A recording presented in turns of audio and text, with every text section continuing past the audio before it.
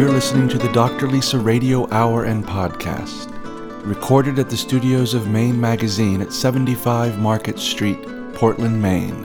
Download past shows and become a podcast subscriber of Dr. Lisa Belisle on iTunes. See the Dr. Lisa website or Facebook page for details. Here are some highlights from this week's program. People say, why do we have breast cancer only walks? Why don't we have a prostate walk, or why don't we have a pancreatic cancer walk? It's because breast cancer research has led to discoveries that will help at least 17 other types of cancer. What you learn from one type of disease can translate into cures for other types of disease. And I think it's important for people to realize that. I knew that in this case, with the diagnosis of cancer, that I might overthink the situation and bury some of my feelings. I also knew as a psychologist that expressing myself, getting some of those thoughts out, or feelings out, would help me kind of rebalance myself. So I set up some rules for myself about making these paintings in order to guard against caring what the painting looked like in the end, overthinking it, and barring myself from knowing how I was feeling.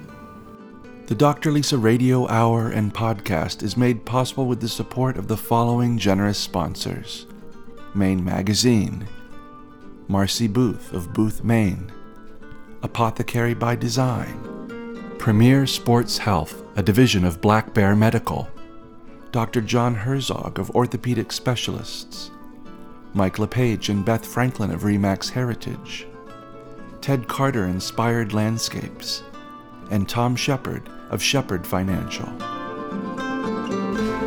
This is Dr. Lisa Belisle, and you are listening to the Dr. Lisa Radio Hour and Podcast, show number 94, Art and the American Cancer Society, airing for the first time on Sunday, June 30th, 2013. Today's guests include Sue Clifford and Cheryl Tucker from the American Cancer Society of Maine, Sally Lockridge, author, artist, and cancer survivor, and Caroline Knight, Penn Bay cancer researcher. Growth is usually considered a good thing. Babies grow, flowers grow, even mutual funds grow. From these types of growth, we obviously derive benefits. Cancer also represents growth, the growth of abnormal cells. Abnormal cancer cells compete with normal cells for the body's resources. The only way to manage cancer is to kill the abnormal cells, often along with normal cells, such as those found in the skin, hair, and intestinal tract. In the case of cancer, growth yields destruction. But it can also lead to positive growth in other ways. Cancer patients may find themselves stronger and more resilient than they ever thought possible. They may finally tap into creative potential that had remained dormant until becoming necessary for their healing. They may also find themselves the center of a community that has grown in response to their needs. Destructive, cancerous growth can thus, in a strange way, be of benefit. Not always, of course. Cancer does cause death, sometimes a death that comes too early in a person's life. There's nothing redemptive about that. But if we always seek to know how we grow positively in the face of destruction, we will almost invariably find some way in which this might be so. Thank you for joining us today. We hope you enjoy our interviews with Sue Clifford and Cheryl Tucker of the American Cancer Society of Maine, Sally Lockridge, author, artist, and cancer survivor, and Caroline Knight, Penn Bay cancer researcher.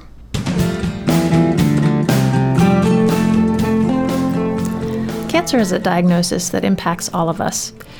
And because this is so, we're fortunate to have people like Sue Clifford and Cheryl Tucker from the Maine chapter of the American Cancer Society to help us on our journey. Sue and Cheryl, thanks for coming in and talking to us today about the work that the Maine chapter of the American Cancer Society is doing. Thank you for having us. Yes, thank you.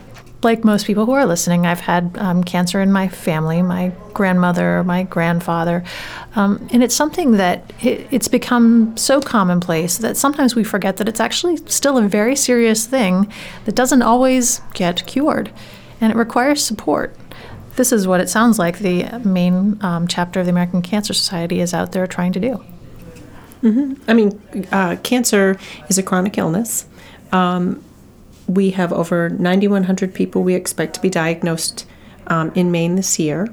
That's a pretty high number, but we do have, 75,000 Mainers that are living with a history of cancer. So to your point, yeah, there are a lot of people that do need support and look for support from the American Cancer Society for their journey. And we really try to approach it on a couple of different levels. One is by getting a lot of messages out about prevention and early detection and the importance of catching your cancer early so that you can be a survivor and not a statistic.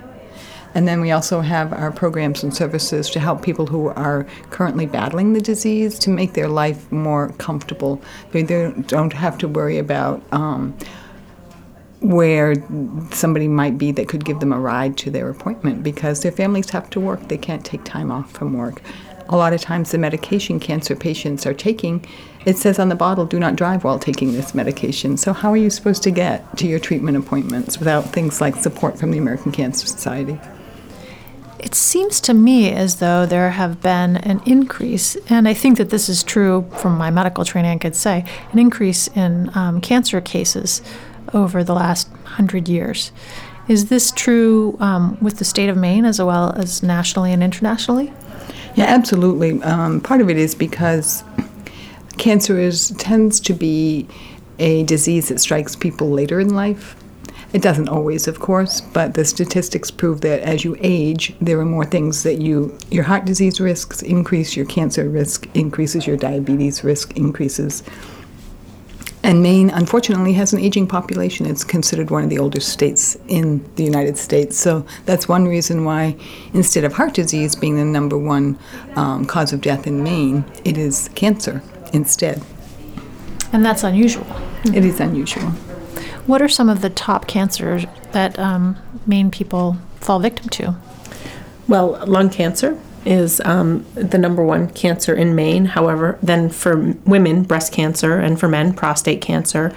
And then, of course, colon cancer is the third, and then melanoma. And yeah, those are the top cancers, really, that people should be most concerned about getting screened for. Women should get annual mammograms. Men should talk to their doctors about what tests might be right for them for prostate cancer. Certainly melanoma is one where you should always check your body when you take a shower and look for any changes in your skin. And then, of course, lung cancer can be avoided if you watch your smoking and tobacco products and other things. So and actually, it's interesting. In Maine, we actually have a high rate of melanoma, and that's surprising. You would think in a state like ours, where we don't get outside as much, But thinking about some of our industries, the fishermen and along the coast, outdoor recreation activities, we do have a rather high rate. So it's something we really need to think about. Skiing in the winter, you should always wear sunscreen even in the winter. And perhaps it's because we live in a state like Maine where we don't have as much consistent sunlight that we aren't as good about putting sunscreen on. And when we get out there, we really want to enjoy that sun, so we aren't quite as good about protecting ourselves. Absolutely. And a lot of the jobs in Maine are based outdoors. We're an active state. We have a lot of outdoor and things that people enjoy doing. Has there been any relationship noted between some of the industries and certain types of cancers in the state? Some of the mills, the paper mills, some of the environmentally... That's something that we currently have a lot of research going on about. The American Cancer Society is one of the largest funders of cancer researchers, non-governmental funder of research. And so they do look at a lot of different things. They look at naturally occurring radon in a state like Maine where we live on granite ledge.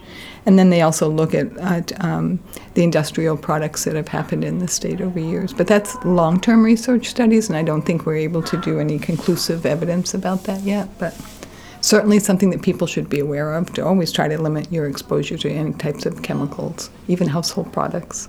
And I would also just add that if someone has a particular concern about, say, radon or asbestos, we have a lot of great information on our website where someone can actually go to cancer.org and go to the search bar and put that in and see what does the American Cancer Society have to say about that particular thing. So one of the things that people have expressed to me over time is that with all of the information that's out there, it's hard to know which information is well vetted, well researched, what sources it comes from. Is this one way in which the American Cancer Society can be helpful to people?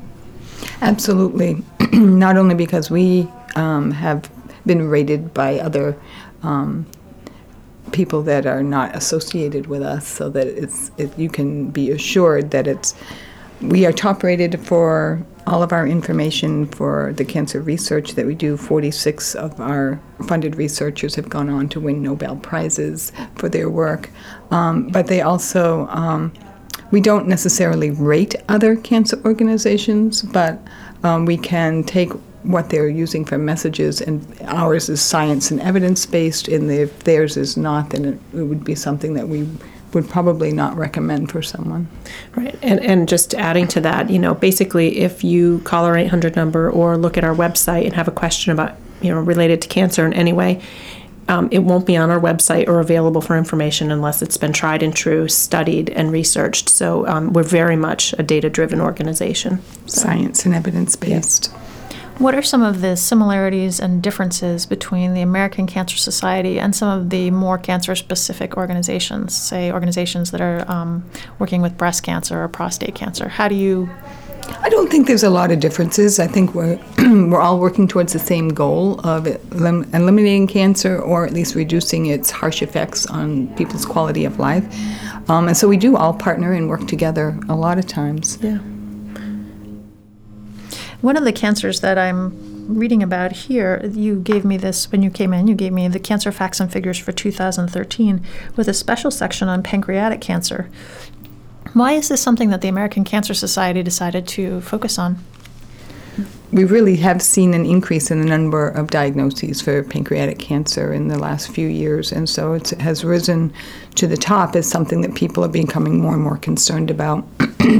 Well, and pancreatic cancer is a cancer that, when diagnosed, oftentimes it's a diagnosis late into the cancer because it's hard to screen for that. Absolutely. So there's a lot, unfortunately, many people don't survive beyond 5 years with this diagnosis. So obviously there's a lot we can still learn. So yes, both of us have been touched by people in our families that have died of pancreatic cancer, so we understand why the heightened interest in it, because we're very interested in it ourselves. I have treated patients with pancreatic cancer, and it is striking how, how late it's diagnosed and how quickly it progresses and how painful and debilitating. I mean, I think most cancers have some pain and debilitation associated with them, but pancreatic cancer is really one of the bigger challenges, I think, when it comes to cancer these days. Mm-hmm. Absolutely, and really, some of the success cases have been people who have been diagnosed with some sort of other problem with another internal organ, and the doctors can find the pancreatic cancer at a very early stage while they're in that body cavity. But there's no way that you can x-ray that deep into the body, looking for tumors and that sort of thing. So it's really trying to determine if they can come up with a blood test that might have an enzyme in it that might point to some sort of thing. Those are the types of research that we're looking at now for this type of disease. Right. And I think just speaking to, as Sue alluded to earlier, we both have a personal experience with pancreatic cancer in our families. I am very happy to see that Cancer Facts and Figures is focusing on that, because we often do hear about the top 5 cancers. So it's nice to see what's going on in other cancers. The American Cancer Society, as you've said, funds research really nationally and probably internationally. Absolutely, yeah. And one of those research sites is right here in Maine. Yes, we actually have a funded researcher at the Jackson Laboratory in Bar Harbor. She had a $720,000 grant over 4 years that was to study stem cells in the treatment of brain tumors. Very fascinating and emerging science. And so you have research. It sounds like you do outreach. And you've alluded to some of the support that you offer cancer patients and their families. Tell me a little bit about that. Yeah, I think the first thing that I like to talk about when asked that question is our transportation program. We know certainly in a state like Maine, we have a large geography, we have a lot of rural communities, and we work with a lot of wonderful volunteers throughout the state that offer transportation for cancer patients going to their medical treatment appointments, Monday through Friday during the day. They'll pick them up at their home, bring them to the cancer center, and then bring them back home. Free of charge. Free of charge. And that program, what we tell the volunteers that work on that program, everyone makes it an incredible difference. One person makes a huge difference. And they often make lifelong friendships, because a lot of reasons that these volunteers are attracted to be a driver for the program is because cancer has touched their family in some way, or even themselves personally. So they make lifelong friendships with these people that they drive to their appointments. Yeah. Very comforting, because patients can't always talk to their families about how they're feeling. So having a person that they don't really know that well, who may have some sort of cancer experience that they can share and talk about, is good for them, not only for being able to get them to their treatment appointments, but also psychosocially. It's a big help. We also, talking about transportation, we partner with the Amtrak Downeaster to offer a cancer care fare for folks from Maine to travel to Boston for care. So there's a reduced train fare available for them. And actually, any of the resources that we kind of are talking about, folks can call our 800 number, 800-227-2345, to find out information and how to sign up for the program. And they are all free. Like I said, with the exception of the cancer care fare, there is it's a reduced fare. The patient navigators. We partner with 2 hospitals in Maine, Maine General and Maine Medical Center. Patient navigators are available to work with cancer patients in the treatment center on finding resources that they may need to get through their cancer journey. And it doesn't necessarily mean resources related to their treatment. It can be related to how can I obtain general assistance from my community to help me pay my bills while I'm going through cancer treatment, or I'm having difficulty with my insurance company. Can you help me untangle the web of bills, and how can I talk to my... So it's non-medical advice that these patient navigators offer, but it's so critical to helping a patient heal both emotionally and mentally. They also talk to the caregivers, which is also very important. We have a caregiver pilot that we're actually offering in a number of facilities in Maine, where it's just a binder of resource information. But I'll tell you, it is such valuable information, because oftentimes the caregiver doesn't recognize what they might need. So yeah, we try to work with them as well. We'll return to our program in a moment. On the Dr. Lisa Radio Hour and podcast, we've long understood the important link between health and wealth. Here to speak more on the subject is Tom Shepard of Shepard Financial. I don't know anything about money. I've heard that from time to time, and if you honestly feel that way, then there's really only one course of action that is appropriate. Stop. Don't sign papers. Don't sell your house. Don't take money from your 401k. Don't take out a loan. Don't invest. Don't spend. Don't even pay your bills. Just stop. Take one day and do nothing except inventory your assets and liabilities. Write down what you own in one column and what you owe in another. List your income and expenses. Write out your talents and resources and list your wants and dreams. Then go have a conversation with someone that does know a thing or two about money. See, our hunch is that you were never formally educated on this subject. You've learned through the school of hard knocks, and modern money has you chasing your tail in circles. Circles with a daily, weekly, monthly, maybe an annual cycle that never seems to get better year after year. To learn more, send us an email to tom@shepardfinancialmaine.com. And we'll help you learn to leverage what you already do to an easier relationship with your money. Securities offered through LPL Financial, member FINRA SIPC. Investment advice offered through Flagship Harbor Advisors, a registered investment advisor. Flagship Harbor Advisors and Shepard Financial are separate entities from LPL Financial. There was a time when the apothecary was a place where you could get safe, reliable medicines, carefully prepared by experienced professionals, coupled with care and attention focused on you and your unique health concerns. Apothecary by Design is built around the forgotten notion that you don't just need your prescriptions filled. You need attention, advice, and individualized care. Visit their website, apothecarybydesign.com, or drop by the store at 84 Marginal Way in Portland and experience pharmacy care the way it was meant to be. There are other things that you have available to help people with their healing process, including your TLC, Tender Loving Care catalog of products that have to do with hair loss and mastectomies. Also, your Look Good, Feel Better program that has to do with hair loss and skin changes and helping with that.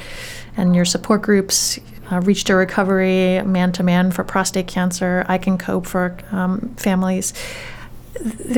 I feel like we could spend a lot of time talking about all of these different programs.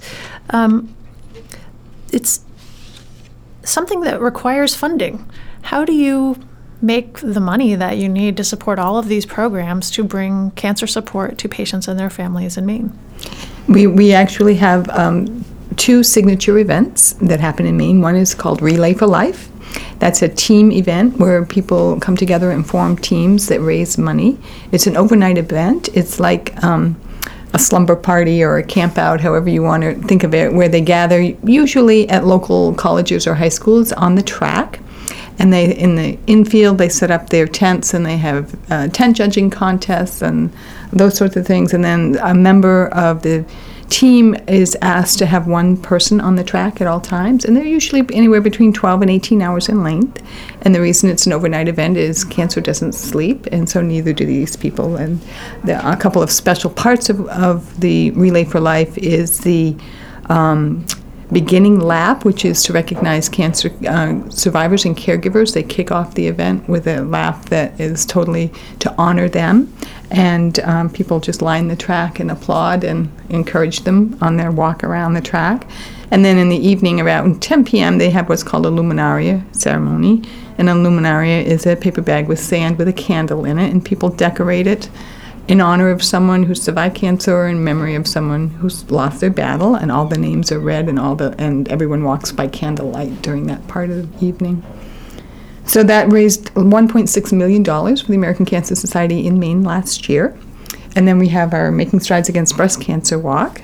So Making Strides Against Breast Cancer, it's a 3-mile non-competitive walk, and we are looking forward to the event in October. It raises money specifically for breast cancer research and programs, and we typically have a couple thousand people that participate. It's a great day and a usually nice sunny day. We hope in October, yeah. And people say, why do we have breast cancer only walks? Why don't we have a prostate walk, or why don't we have a pancreatic cancer walk? It's because breast cancer research has led to discoveries that will help at least 17 other types of cancer. So it's not that we're necessarily focusing just on that disease. It's just that what you learn from one type of disease can translate into cures for other types of disease. And I think it's important for people to realize that. How can people find out about the American Cancer Society? Well, certainly we have a wonderful website. It's cancer.org. It's available 24/7. It can go on at any time, and it has a great headers where you can choose where you want to go to learn more about research or to learn more about support programs or how you can help us raise money. And Sally found the place there on the website where if you want to have us publish a book, you can submit your ideas for that. So it's an amazing website. And then we also have our 800 number, which is 800-227-2345, and that also is the only cancer hotline of its type in the world, where we have live operators there 24/7. And the most frequent time when people call, actually somewhere between midnight and 3 a.m. when they can't sleep and they're tossing and turning and they don't want to wake up their family member to say, hey, I'm having trouble sleeping, so they just call these friendly voices and get the support they need. Well, I'm very pleased that you've brought your own friendly voices in for our listeners to hear today and talk to us about all of the great work that the Maine chapter of the American Cancer Society and also the American Cancer Society nationally is doing. We've been speaking with Cheryl Tucker and Sue Clifford of the Maine chapter of the American Cancer Society. And I really encourage anyone who is interested in learning more to go to cancer.org or to call the 1-800-227-2345 number to learn more about the types of things that are available to help support cancer patients and their families. Thank you for having us today. Thank you.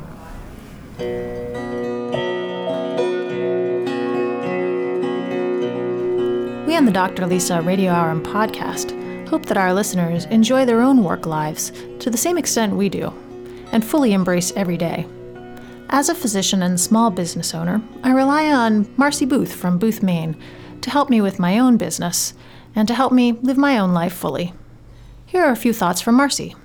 If I were an artist, I'm not sure what my medium would be because I'm attracted to and moved by so much art, it's hard to choose. Of course, one minor drawback that I learned at a very young age is that I don't have a lot of artistic ability. That's not to say that I have no creativity, it's just that fine art is not my forte. But as I consider the fact that art is an expression of creativity, I believe that talent and creativity can be applied to so many situations to solve a myriad of problems. Finding new solutions or presenting creative concepts that are unexpected but open new paths to success are paramount to the successful management of business finances. And like art, not everyone has the talent or passion for it, which is why I enjoy doing what I do. We are passionate about helping our clients by using our talents with numbers in business management so they can use theirs to keep their businesses running smoothly. And we'd welcome the chance to help you. I'm Marcy Booth. Let's talk about the changes you need. boothmaine.com. This segment of the Dr. Lisa Radio Hour and Podcast is brought to you by the following generous sponsors. Mike LePage and Beth Franklin of RE/MAX Heritage in Yarmouth, Maine. Honesty and integrity can take you home. With RE/MAX Heritage, it's your move. Learn more at rheritage.com. Using recycled sails collected from sailors and sailing communities around the world, Seabags designs and manufactures bags, totes, and accessories in Maine on Portland's working waterfront. From the best-selling classic Navy Anchor Tote to fresh new designs, Seabags offers retired sails another life by turning them into handmade, one-of-a-kind nautical-inspired pieces. Please visit the Seabags store in Portland or Freeport, or go to www.seabags.com to browse their unique collection. On the Dr. Lisa Radio Hour, we like to think about health and wellness from a broader perspective. And we've brought in, to help us think about this, multiple artists over time who also think about health and wellness from a broader perspective. Today we have with us Sally Lockridge, who is not only an artist, but also has a background in psychology and a PhD in psychology. And she is a breast cancer survivor who used her art to help her heal. So thank you for coming in and talking with us today, Sally. I'm happy to be here. Sally, I have your book, Rad Art, in my hands. This is published by the American Cancer Society, and it is beautiful. It contains paintings that you did while you were going through your cancer treatment. That's correct. So talk to me about this. Why was it so important for you to have this artistic outlet that you engaged in while you were going through this very medically oriented epoch in your life? I liked how you put it, an epic, because it certainly was an epic and a journey, and perhaps I'm still on it. Art has always been a very emotional and aesthetic process for me. It helps me connect with nature. It helps me connect with myself internally, go deeper inside, and understand more about myself, and even surprise myself sometimes. Because I've been doing art here in Maine for so many years, it was quite natural to think about painting my way through having cancer. Before you, well, actually, I was going to say before you were an artist, you were a psychologist, but really you've always been an artist. That's right. I grew up with parents that always encouraged us to be creative, imaginative, to look for answers, to ask questions. My mother was a science teacher and very artistic herself. We were expected to make our own clothes. We entered art contests, and each of my two sisters and I, we each won our own sewing machine. It was sometimes like a sweatshop with all these sewing machines sitting there, and we're turning out our clothes. But it was very helpful to me in the sense of helping me believe in myself and that I could create things and do things and figure things out. I've always drawn and painted from as long as I can remember. I did not go to art school. I went to grad school and became a clinical psychologist. But even when I had a very busy practice in Vermont, I was painting. I'd come home from work and I'd paint. And I had a show every year, and that helped set a goal for me. When I moved to Maine in 1999 with my husband, or soon-to-be husband, because there wasn't licensing reciprocity for psychology between Vermont and Maine, I decided to concentrate on my love of art, and I'm very glad that I did. Why did you make that initial decision to go to graduate school in psychology and become a psychologist? Actually, I wanted to be a philosopher, but I decided that might be impractical. I didn't envision myself teaching philosophy, so midway through college, I switched from philosophy to psychology. And I became fascinated by learning about human nature. And I've always been drawn to children, so when I went into my clinical work, I did a lot of work with children and families. I saw adults as well, but it really was the work with the kids that excited me. I also painted and drew with them, or more accurately, tried to help them use art, storytelling, puppet play, toys, other means of communication to express how they were feeling. And it really was a bridge to them and to trust. Do you think that this is something that happens to us over time, is that we maybe are more open as children to doing things like painting and engaging in artwork, and then as we get older, if we haven't, I'm putting quotes around this word, chosen to be artists, then we just decide it's not that important anymore? I think that's right, and I didn't fully answer your question before. I'll go back to that. But I do know from research that's been done that kids, say, beneath roughly the age of 10, they're far less critical of themselves. And when you get into puberty and you have more of a cognitive ability, a neurological ability to analyze things, and you become more self-critical. And I think that discourages a lot of kids from using the inherent ability they have. I think that all people have an ability to be imaginative and creative. It doesn't mean they're going to produce paintings or sculpture, but we have an ability to think outside the box, and sometimes that gets squashed. I went to school to become a psychologist, I think largely because my family was very academic, and it was kind of an expectation. You would go to a good college and then go on and do something significant to contribute. And I also loved school.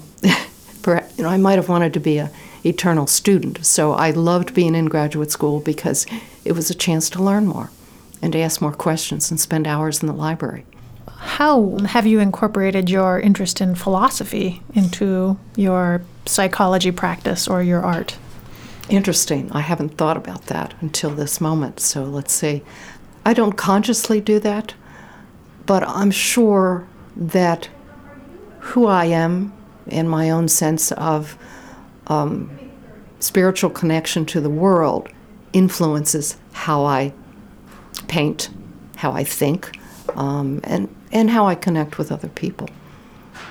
But I don't have a philosopher in mind that I then try to emulate or go back to. You've described a very thought-driven sort of approach to living. And yet, as part of your healing, you were painting pictures in which you described to me trying to disconnect from your thoughts. That's correct. Yeah. Knowing myself pretty well, not totally, but pretty well, I'm pretty balanced on left and right hemispheres. And I also strive to be a better and better artist as I go along as a professional artist. And I also teach soft pastel painting and have for maybe 11 years now. And so I'm always thinking about how do you express an artistic principle or technique. Lots of thought. And I knew that in this case, with the diagnosis of cancer that I might overthink the situation and bury some of my feelings. I also knew as a psychologist that expressing myself, getting some of those thoughts out, or feelings out, would help me kind of rebalance myself. It's an emotional roller coaster that a lot of people go on when they have cancer or other serious disorders or diseases. So I set up some rules for myself about making these paintings in order to guard against caring what the painting looked like in the end, overthinking it, and barring myself from knowing how I was feeling. Thoughts can be very tricky because we can sort of latch on to them and use them for comfort. And yet in cancer, sometimes there are no explanations. So even if you are trying to think through something, you won't necessarily get anywhere. I think that's true. Thankfully, there's a lot more research now and a lot more hope around a number of cancers. But there's also so much information out there, not all of high quality or accuracy. And with the ability to Google and search the internet, I find, I've heard this from other people who have had cancer, do have cancer, that they can get overwhelmed. They can overwhelm themselves by going to too many sites. And in some sense, that's dangerous. Well, I think that is part of it, the ability to kind of do a Google search and get information and have that be of some comfort. But then there is always this uncertainty that no matter how much information you have and how much of it is relevant to your own life, there's still this not knowing, why did I get cancer, or why me, or did I do something wrong, or... I don't struggle with those questions, and I'm glad. It happened to me. What I do struggle with some still is, do I still have it, or will it come back? When people ask me, how are you, Sally? I'll say, fine. But if it's with a close friend, I might say, fine as far as I know. There's always an if now. It makes life more precious. And I think it deepens how one can experience and appreciate life. Everything felt out of control, when you get cancer, and it's pretty overwhelming. I mean, I certainly thought I was too young to get cancer, and how could it be, and all that. But this was a process I had control over, and I got to structure it, and I got to put cancer in its place in a way, rather than having cancer define me, like, here I am, breast cancer. Here I am, an artist who happened to get breast cancer, that kind of stuff. So. Well, I'm looking at some of the paintings in your book, and these are 33 paintings over time that were done over the course of your radiation treatment. The first one is very obviously a right breast. Your right breast is my right breast, day 1. By the end, you've gotten to day 33, good morning, and it's a picture of a beautiful, well, I don't know, I think it's a tree and a bush, like maybe forsythia or an apple tree, I'm not sure, but it's more landscape-ish. That's right. It seems as though there was an evolution over time in your paintings. Did you evolve as you were thinking about the cancer and how it impacted you?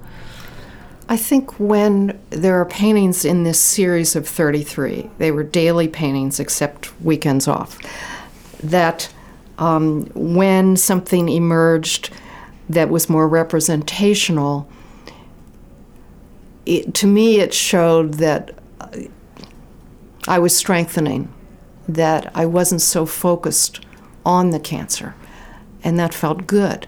There's one fairly early on called, I can't remember what day it is, but Out of My Nowhere, and it's a painting that resembles, in a very quick way, some of the work that I normally do. And So that expression out of nowhere, when I looked at the painting I had done, became out of my nowhere, and I was happy to see that. The goal of the Dr. Lisa Radio Hour is to help make connections between the health of the individual and the health of the community. The goal of Ted Carter Inspired Landscapes is to deepen our appreciation for the natural world. Here to speak with us today is Ted Carter. When one enters a nature preserve or a secluded wooded area, we often think that we are the observer. Have you ever thought that upon entering such a space that we are in fact the observed? 1,000 eyes are looking upon us. We can choose to see the natural world through hard eyes or soft eyes. Hard eyes make us separate from nature and also from other people.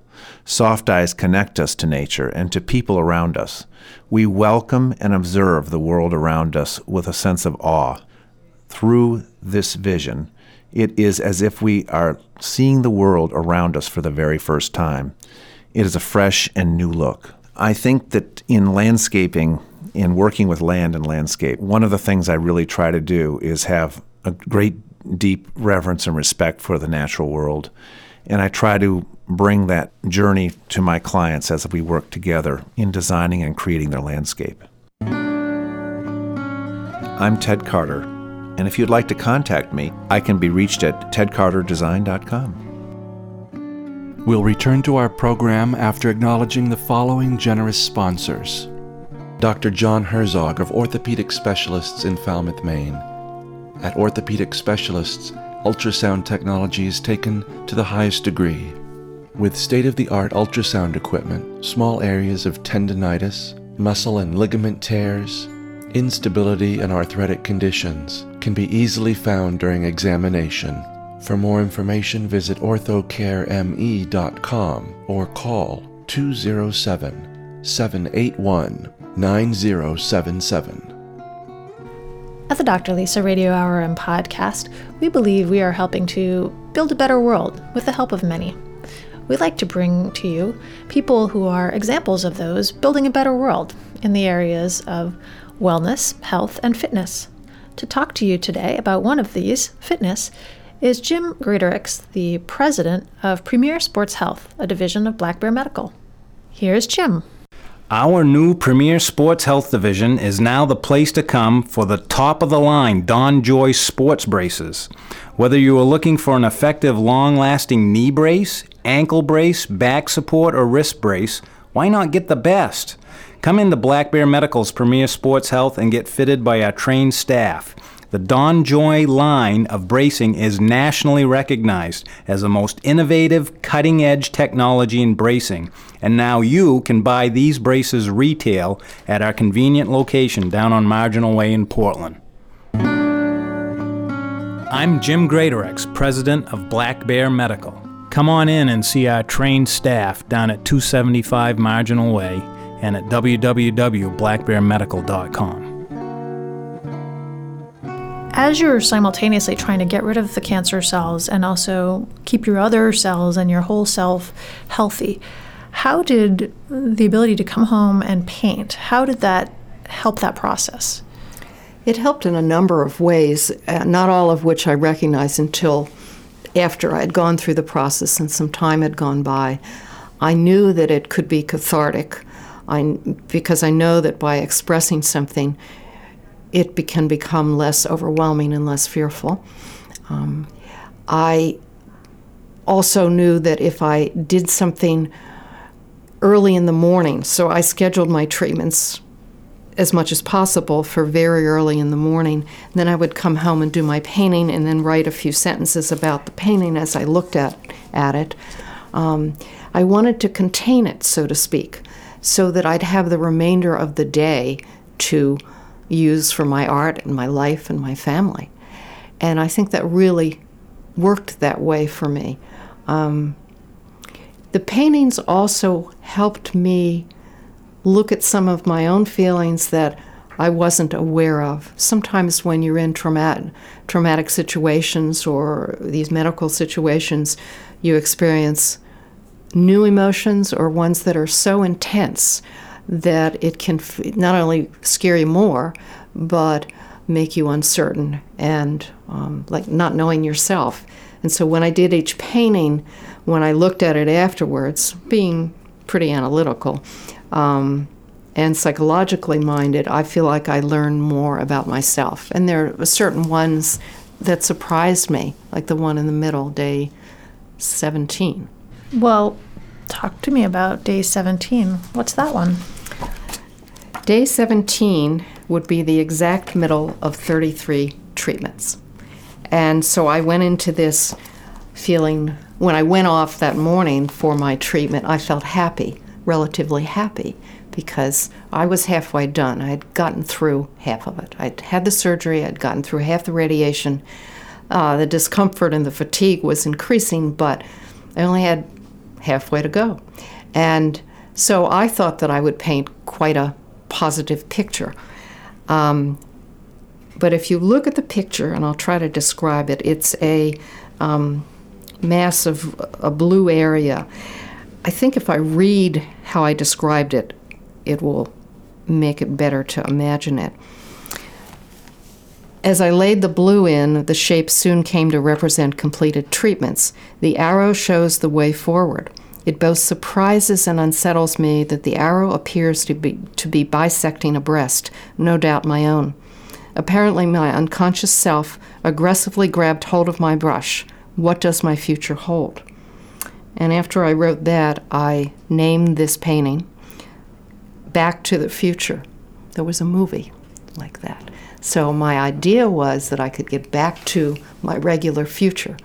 But I now knew, certainly, that my future would always have an element around cancer. One of the paintings that you did was done on the day of your 65th birthday. That's right. And I think many of us, when we're younger, have the sense that life goes on indefinitely. Nothing bad is ever going to happen to us. We're going to work hard. We're going to get to a certain place in our lives, and then we can shift around and start finally enjoying ourselves. You're 65 and you're going through radiation treatment. But what did that feel like to all of a sudden realize that, okay, my life really is finite and it's not going to look exactly the way I thought? Certainly, as I've gotten older, I've been aware that life is finite. And as people I've cared about have died or been ill, that reinforces that certainty for you. But to be 65 and on a radiation table did not feel particularly good. It also was kind of amusing because when you go for radiation, and this they need to do, they always ask you your birthday. They need to make sure you're the right person on the table and that they're going to use the right radiation protocol for where they aim their beams. And so that day I remember going in and, what's your birthday? And I said, 4/5/45. And suddenly one of them realized, that's today. Or your birthday is today. So there were a lot of happy birthdays, and then we went on with it. But the picture that I did when I came home that morning, it took me back to when I used to go to the beach in Delaware with my family. I love the beach. That's partly why I'm here in Maine. And so it's a very cloudy day on the beach. And what I wrote at the end was that I wasn't sure if the clouds were coming in or out. Again, my ambivalence and uncertainty. Sally, how can people find out more about your book, Rad Art, or about your artwork? The book is published by the American Cancer Society, so if you go to cancer.org and you scroll down to find the bookshop, then and click on that, then the book will pop up. It's also available on many distributors online and in some bookstores. It's also now apparently available as an ebook through the Cancer Society and Amazon and other places. I don't have one yet, but it's available. If you want to find out more about the book and the process, there is a YouTube video of me talking about the book, and that you can access by Googling Rad Art and then my name, last name, Loughrige, Loughdge, and that should pop up among other writings and reviews of this book. As for my artwork, which is the real me, if you go to www.rad.art, www.sallylockridge.com. You'll find lots of examples. Sally, it's been a pleasure to spend time talking with you about your book, Rad Art. And also, I appreciate your bringing examples of your painting into the studio, because it certainly has made this all come alive for me in a very profound way. We've been speaking with Sally Lockridge, who is a Maine artist and author of the book, Rad Art. Thank you. I really enjoyed being here and having a chance to explore some of these ideas with you and my journey. Today in the studio, I have with me Caroline Knight, who is a research coordinator, or the research coordinator, I should say, for the Penn Bay Medical Center Research Department, just up the coast from us here in Maine. And she's going to talk to us about something that I suspect many people don't even realize is going on, which is medical research and cancer research in particular in the state of Maine. So thanks for coming in. Thank you. Caroline, this is something that I have some background in. I actually did cancer research when I was a medical student and early on in my medical training. And so I know that it was going on in Maine because I was doing it back, it was a while ago, but it is something that most people don't really quite realize. We think, well, how could we have something like medical research, which takes resources, it takes people, it takes academicians? How could we have that in the state of Maine? Well, fortunately, with cancer research, it's all coordinated mostly through the National Cancer Institute, and there are major coordinating centers that do a lot of that work, and then they find centers around the country to do the actual patient care.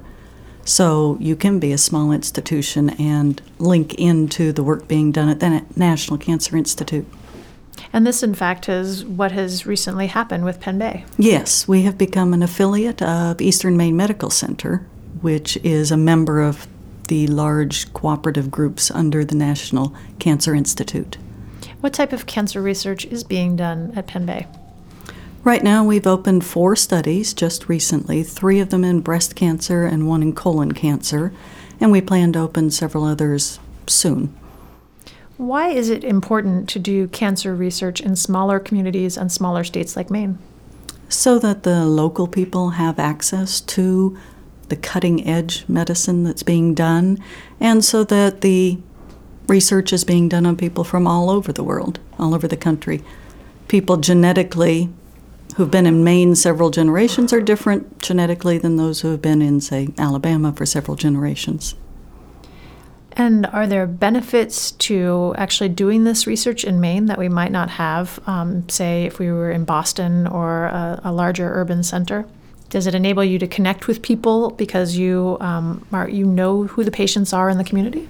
Yes, we have such a small institution that we know everyone, and there's only one oncologist, so we are able to know every patient. We don't have to go out and recruit and talk to other physicians and try and get them to send us patients, because if they are a cancer patient being seen in the Mid-Coast area at Penn Bay Hospital, they are being seen by our oncologist.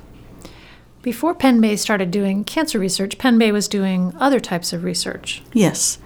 Penn Bay has been involved in various research studies, a few in the 1980s, 1990s, the early 2000s, several in the neurology department, or also pulmonary study or 2, asthma. And then when I came to work there, I have been doing research for 20 years. And when I came to work at Penn Bay, I thought I'd never be able to do research again, and found a niche in the anticoagulation clinic and brought in research studies that I had been doing in my previous job in Colorado. And from that, we've grown a department. Now there are 2 full-time study coordinators, myself and another one. If I'm a patient or a doctor and I have a disease like breast cancer, how do I know if there is a cancer study being done in my area? The National Cancer Institute has a website with listings where you can put in, say, your zip code, and it will help you find a center, or ask your physician. They are generally in tune to such things. So a local physician up in the Mid-Coast area will know that there are research studies being done at Penn Bay and can connect their patients that way. We have just started, and so we're getting the word out. But they are also usually aware of studies being done, say, in Portland or at the Alphons Center in Augusta or in Brewer. You're not originally from Maine. No. You're from elsewhere. Yes. Why did Away. you from away? Yes, and that's okay. We like people from away. Why did you move to Maine? For the lifestyle. Decided it was time for a change, and I missed the ocean and liked the slower pace and liked the idea of being able to get to know my neighbors. And I love working at the small hospital and getting to know so many of the people I work with. And you live in Rockland now? Yes. And how have you found, well, you came from Colorado originally? Yes. So the winters, how do they compare? It can be pretty depressing here compared to Colorado where it's snowy but sunny. Here it gets gray sometimes, and I can certainly see the allure of going south for a vacation in the winter. And we're happy that it's summer now. Yes. This is why we live here. This is why we live here. This time of year. Maine in summer. How can people find out about the research that you're doing at Penn Bay Medical Center? They can visit our website, pennbayhealthcare.org. There's information there, or they can call the Research Center, which is 207-596-8959. Well, I'm thrilled to know that there is great work being done in medical research at Penn Bay, and I know at other places around the state, and it's nice to know that we have very smart people who are coming in and trying to figure out how to treat some of these diseases like cancer and multiple sclerosis and some of the other things that we talked about. So thank you for coming in and talking to me today. We've been speaking with Caroline Knight, who is the research coordinator at the Penn Bay Medical Center Research Department up the coast. Thank you. You have been listening to the Dr. Lisa Radio Hour and Podcast, show number 95, Art and the American Cancer Society. Our guests have included Sue Clifford and Cheryl Tucker, Sally Lockridge, and Caroline Knight. For more information on our guests, visit doctorlisa.org. The Dr. Lisa Radio Hour and Podcast is downloadable for free on iTunes. For a preview of each week's show, sign up for our e-newsletter and like our Dr. Lisa Facebook page. You can also follow me on Twitter and Pinterest, DOCTORLisa, and read my take on health and well-being on the Bountiful blog. We love to hear from you, so please let us know what you think of the Dr. Lisa Radio Hour. We welcome your suggestions for future shows. Also, let our sponsors know that you have heard about them here. We are privileged that they enable us to bring the Dr. Lisa Radio Hour to you each week. This is Dr. Lisa Belisle, hoping that you have enjoyed our Art and the American Cancer Society show. Thank you for allowing me to be a part of your day. May you have a bountiful life. The Dr. Lisa Radio Hour and Podcast is made possible with the support of the following generous sponsors: Maine Magazine, Marcy Booth of Booth, Maine, Apothecary by Design, Premier Sports Health, a division of Black Bear Medical, Dr. John Herzog of Orthopedic Specialists, Mike LePage and Beth Franklin of Remax Heritage, Ted Carter Inspired Landscapes, and Tom Shepard of Shepard Financial. The Dr. Lisa Radio Hour and Podcast is recorded at the studios of Maine Magazine at 75 Market Street in Portland, Maine. Our executive producers are Kevin Thomas and Dr. Lisa Belisle. Audio production and original music by John C. McCain. Our assistant producer is Leanne Ouimet. Become a subscriber of Dr. Lisa Belisle on iTunes. See the Dr. Lisa website or Facebook page for details. Summaries of all our past shows can be found at doctorlisa.org.